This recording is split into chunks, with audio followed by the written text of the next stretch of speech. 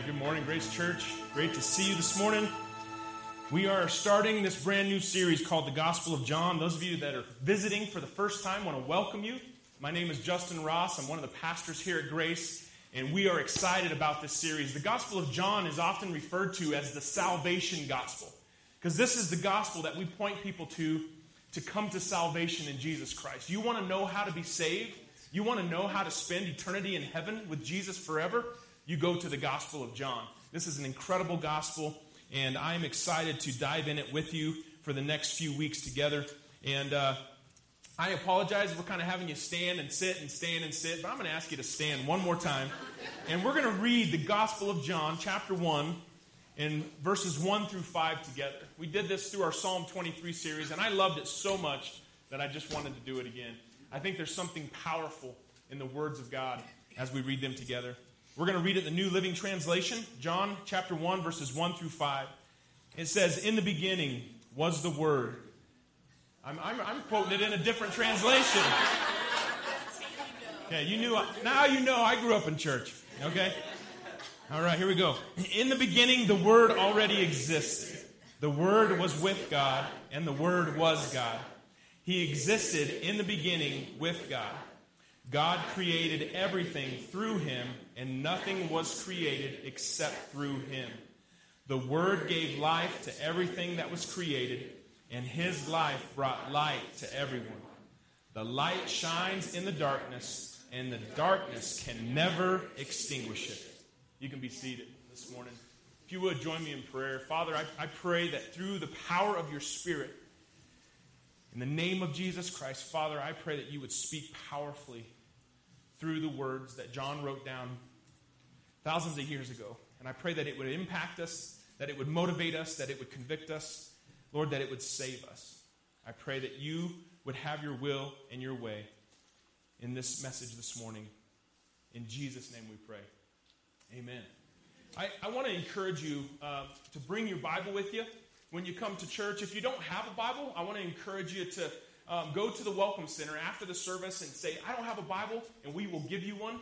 Throughout this series, I think it would be really good to bring your Bible. Maybe it's on your phone, okay? Maybe you have YouVersion on your phone, but you're going to be ready to highlight some things throughout this message series. There are some verses in the Gospel of John that are not only life-changing, but they are eternity-changing. And so bring a highlighter, bring your Bible. Maybe it's on your phone. You can highlight verses on your Bible app.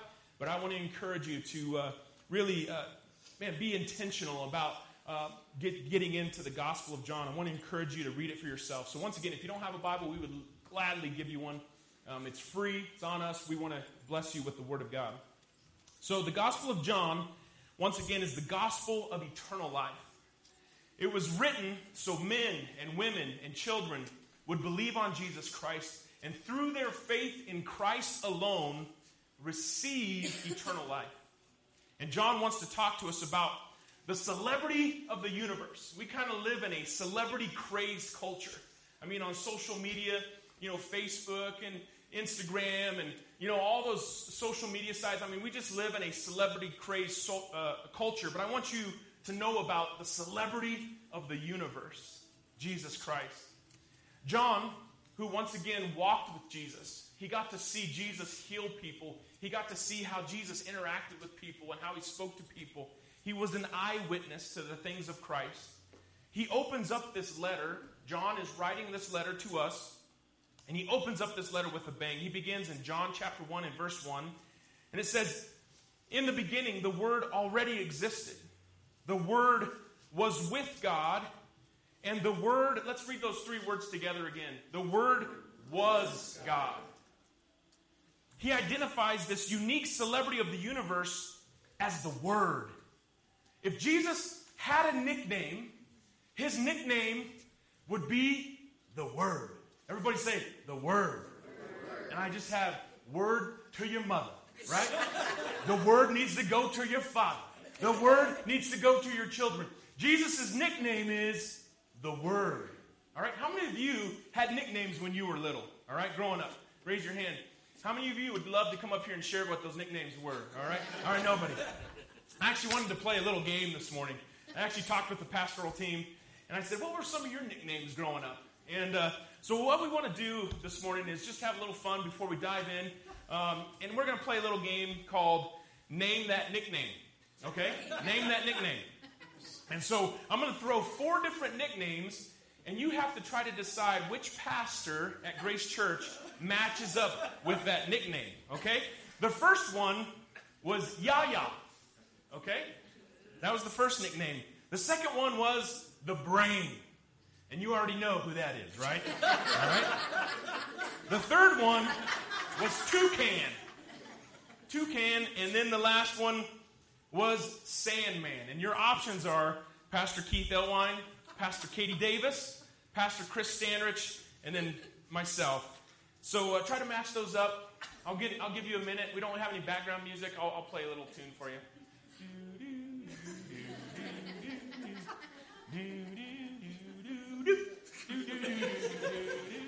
Okay, this is getting really weird. Are you ready? You got them matched up? All right, I don't know if we can show these one at a time here, but the first one, Yaya, is Katie Davis. Yaya. All right, so if you see her this morning, just say, Yaya, and she will respond to you, okay? The second one, the Brain, Keith Elwine. You guys knew it was me, right? You just knew it deep down. You're like, man, that guy, when you talk to him, he's so smart. He has to be the Brain. He has to be the Brain. And that was a joke, by the way. The third one, rather, is Toucan. That was myself. Toucan. All right? Yeah, when I played football, I have a big butt. So when I was at the awards banquet my senior year, they gave me 2 cans of green bean with duct tape around it, and that was my nickname, 2 cans. All right? And then lastly, Sandman is Pastor Chris. All right? I actually, Chris had another nickname, but it was going to be so obvious. But when you see him after the service today, his real nickname is Kissyfur. Okay? All right? And I'll let him explain why he has that nickname. All right? So Jesus' nickname would be the Word. That's his nickname, the Word. The Greek translation for word is logos. The Greeks would look at logos as this impersonal force. This was a god to the Greeks, logos. This was an impersonal force that was responsible for the universe. It was this impersonal power that was responsible for knowledge and wisdom and for all of creation. This is what the Greeks believed. When they said logos, they knew this was an impersonal being, this deity that they couldn't interact with, but this deity was responsible for all wisdom and knowledge and for all of creation. And so John is using this word, logos, on purpose. John wants to clear up any misunderstandings by saying, no, the word logos is actually personified. The word logos is actually a person. It's not some impersonal being. It's a person. The word is a person, not an impersonal force that's behind all of wisdom and all of knowledge and all of creation. John says the word logos is actually personal. It's a person. John says 3 things about the word, and this is what I want you to understand. These are important. These are actually what sets Jesus apart from every other deity that's ever existed in this world. This sets Jesus Christ apart from Buddha and Muhammad and from any other religion. This is what sets Jesus Christ apart. John chapter 1, he starts out by saying Jesus is unique. He is different from every other deity out there. John says 3 things about the Word. First of all, he says, number 1, the Word pre-existed. He says, the Word was in the beginning. In the beginning, the Word already existed. Some of you here this morning, you might actually believe that, man, Jesus was just a good prophet. He was a good teacher. That he was born from Mary, and that was like the beginning of his existence. He existed before Mary existed. He existed from the very beginning. The Word pre-existed.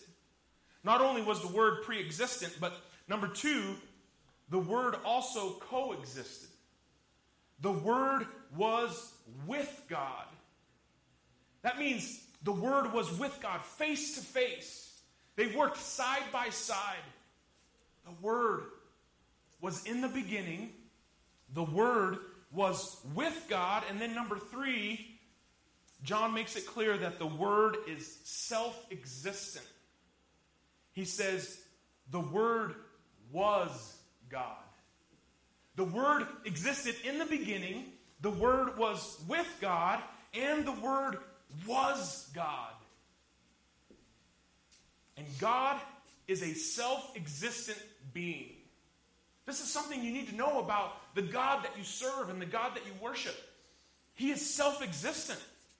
God is the only being who does not need to go outside of who He is to function or to exist.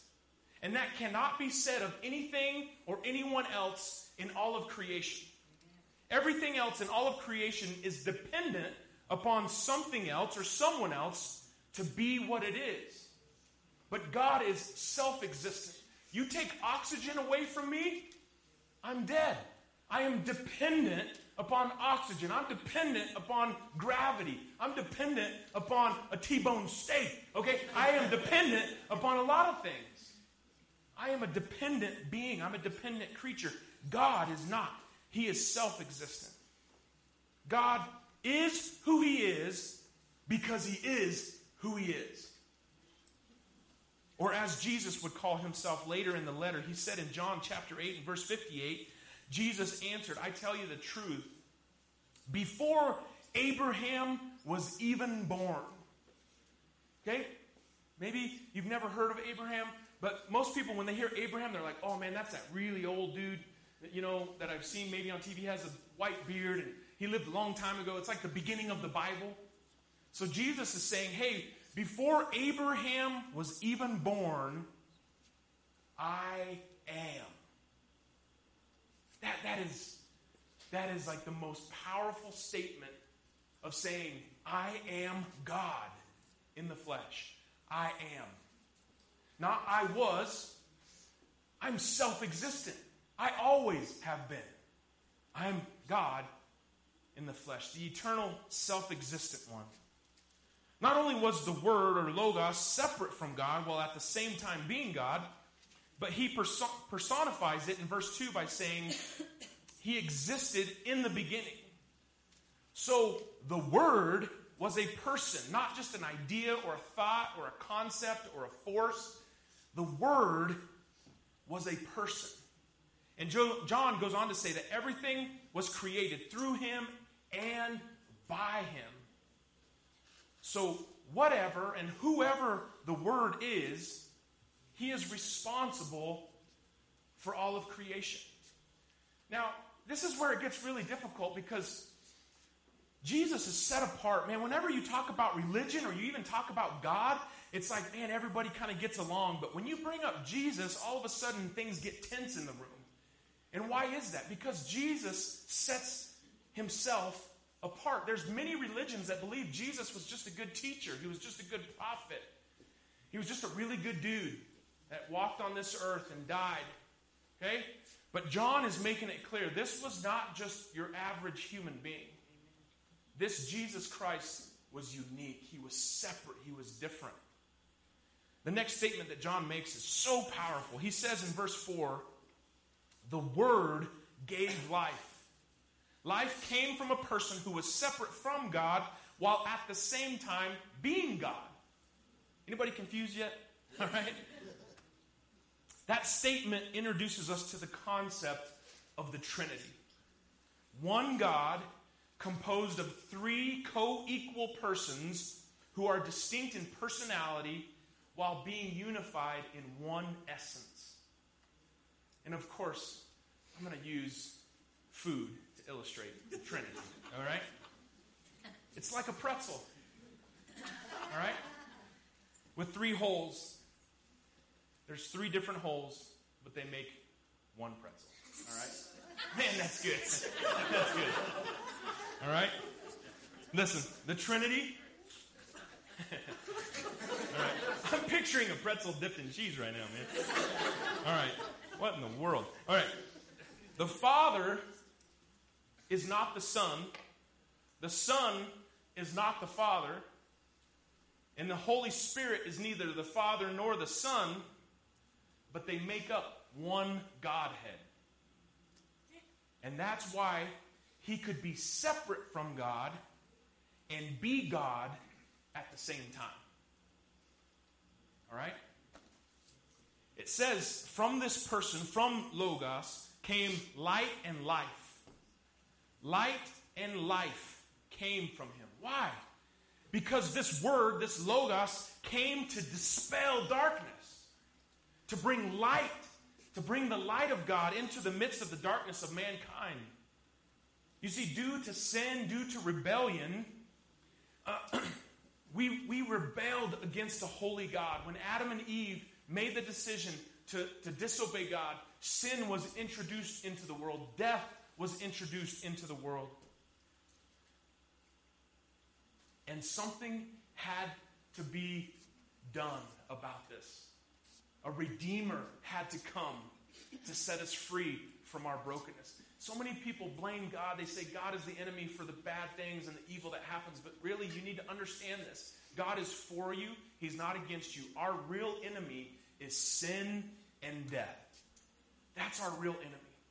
Sin, death, and Satan. God came to bring light. God came to restore the brokenness.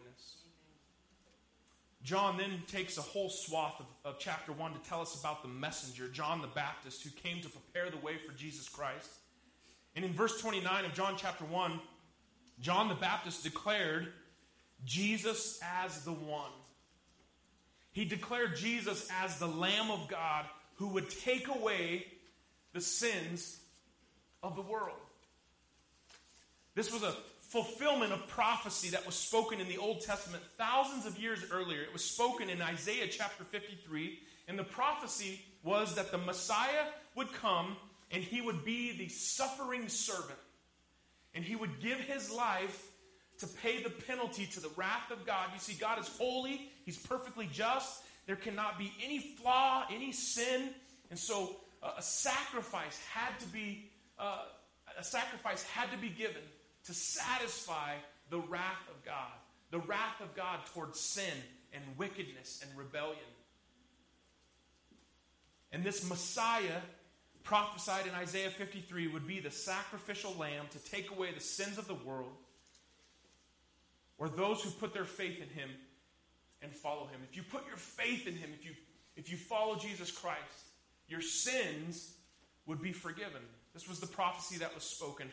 This prophecy said that his sacrifice would be sufficient for the whole world, who is the Lamb of God. So when John the Baptist declared, Jesus, behold, look, everybody turn your attention at Jesus. Look, there's the Lamb of God.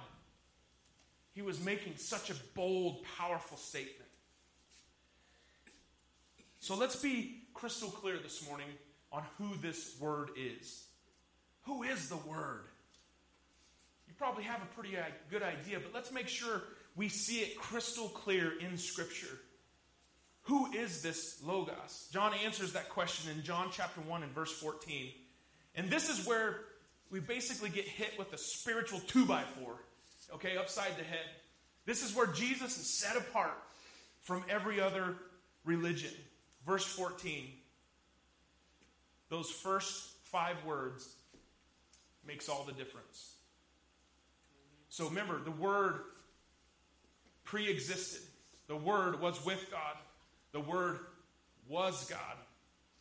And it says, so the Word became human and made his home among us. He was full of unfailing love and faithfulness, and we have seen his glory, the glory of the Father's one and only Son. The Word became flesh. The Word that was in the beginning, the Word that was with God, the Word that was God became human. And we call this the incarnation, or the infleshness of God. Or another way you could say it is God in the bod. Okay? That's what incarnation means. He came and he wrapped himself in flesh, and God became a man so that we as humans could have a relationship with the Almighty God. You see, the Old Testament, they would sacrifice lambs. And remember, it had to be a spotless lamb. It had to be a lamb that was healthy and there wasn't any spots on it, no blemishes. And they would sacrifice this lamb. But these lambs were insufficient to provide ongoing forgiveness of sin. You guys know what it's like when you experience something that's insufficient. Don't raise your hand, but when was the last time you used your debit card and it said insufficient funds? Okay? You didn't have enough in the bank to pay for what you were wanting to pay for. The lambs that were sacrificed in the Old Testament were not enough to pay the price to the wrath of God. It was declined. It was insufficient. You see, the lambs that were sacrificed in the Old Testament would temporarily sway the wrath of God away, but it provided no permanent solution or substitution. But everything changed when God became a man, knowing that men had to be redeemed by a man. And the man that would bring the redemption had to be perfect. He had to be a spotless lamb. There couldn't be any sin. There couldn't be any blemishes. And the only way we could be made right with this holy, righteous, perfect God was through a sacrifice or through a payment. And there had to be enough funds in the bank to cover that payment. And the payment had to be made for our wrongdoings, for our sins. This payment, the sacrifice, had to be perfect. Even his blood could not be stained with sin. That's why Jesus was born from a virgin. Because unfortunately for you and I, none of us had to be taught how to lie or how to steal or how to be just downright evil sometimes. We inherited that sin nature from our fathers. But Jesus, his Father, was the Holy Spirit of God. And he was born from a Virgin Mary. So he did not have that sinful nature passed on to him. God became a man so that we could be made acceptable to a holy God. And through the sacrifice of the second member of the Trinity, God's Son, Jesus Christ, you and I can be redeemed. We can be set free from our brokenness. And this brings us to verse 18. This is another epic verse in the Gospel of John. He says, "No one has ever seen God." I have to pause here for a moment. I don't say this to offend. I say this because I want you to know the truth. But we can think of some people that have called themselves prophets that said that they have seen God. They have seen the visions. And they have created whole religions from those visions. But we see right here in God's word that says no one has ever seen God. But the unique one, who is himself God, is near to the Father's heart. He has revealed God to us. Now get this. This is so critical. This is so important. I don't know what you saw in your dream, or I don't know what you saw in your mountaintop experience. But it wasn't God. Maybe it was too much pizza the night before, okay? But it was not God. No man has seen God at any time. But the unique one, who is himself God. Now wait a minute. The Word became flesh. This is the unique, only begotten God. He became human. The Apostle Paul put it this way in Colossians chapter 1, verse 19.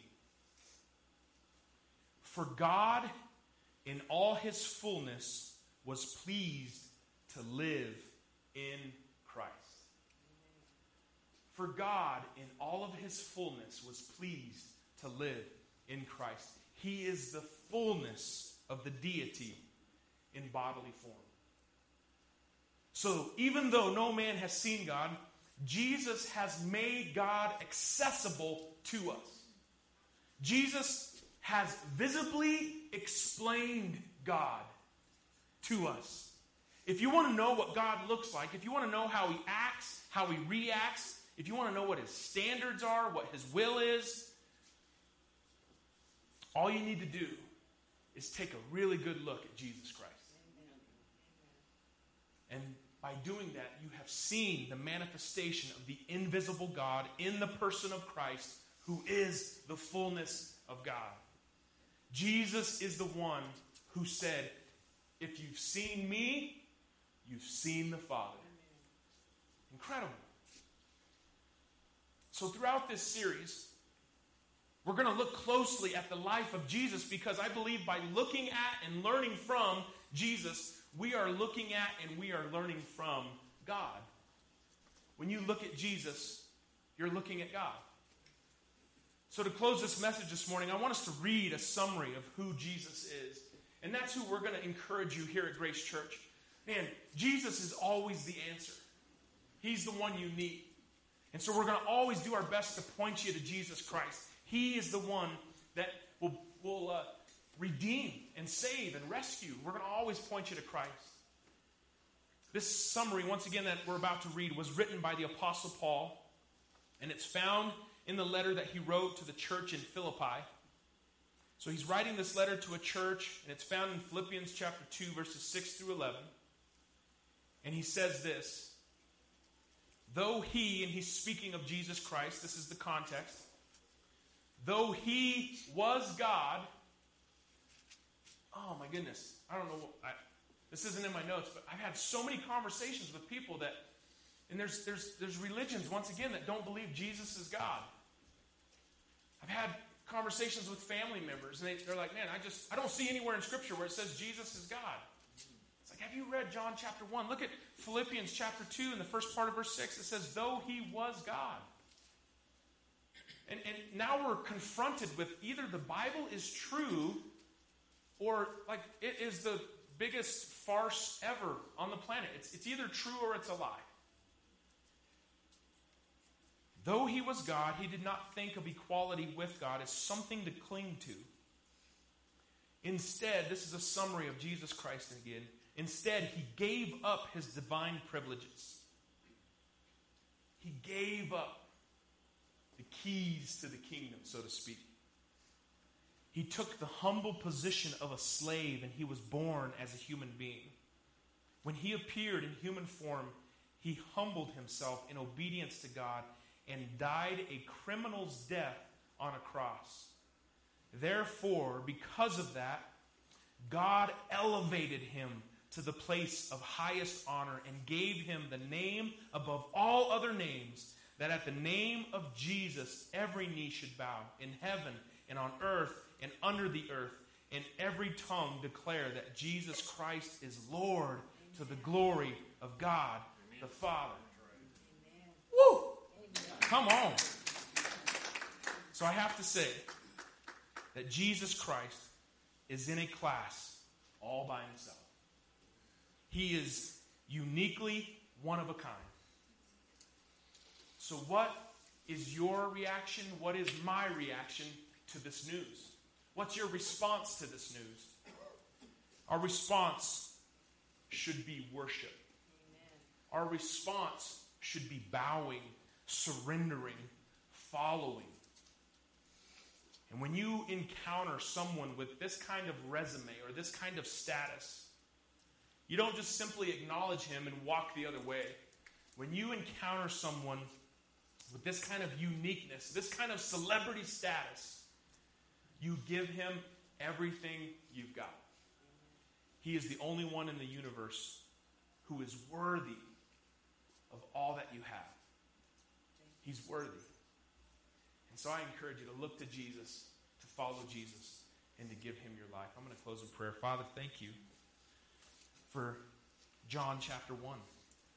Thank you that John, through the inspiration of the Holy Spirit, penned these words so that we could be encouraged by them, so that we can know that Jesus Christ wasn't just some good prophet or a good teacher or a good man.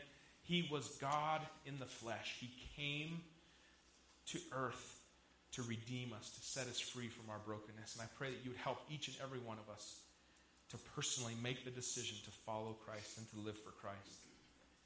God, I pray that today people wouldn't leave here without grabbing a pastor or grabbing the friend that brought them or connecting with the person behind the welcome desk, anybody. Just saying, how can I know this Jesus? Just like Keith was talking about in his testimony. Maybe when we're done praying, they just run to the front here and say, I need this Jesus. I need to be saved. I need to follow this Jesus that you're talking about. Lord, we love you. And Holy Spirit, I just pray that you'd have your will and way in hearts and lives today. In Jesus' name. Amen.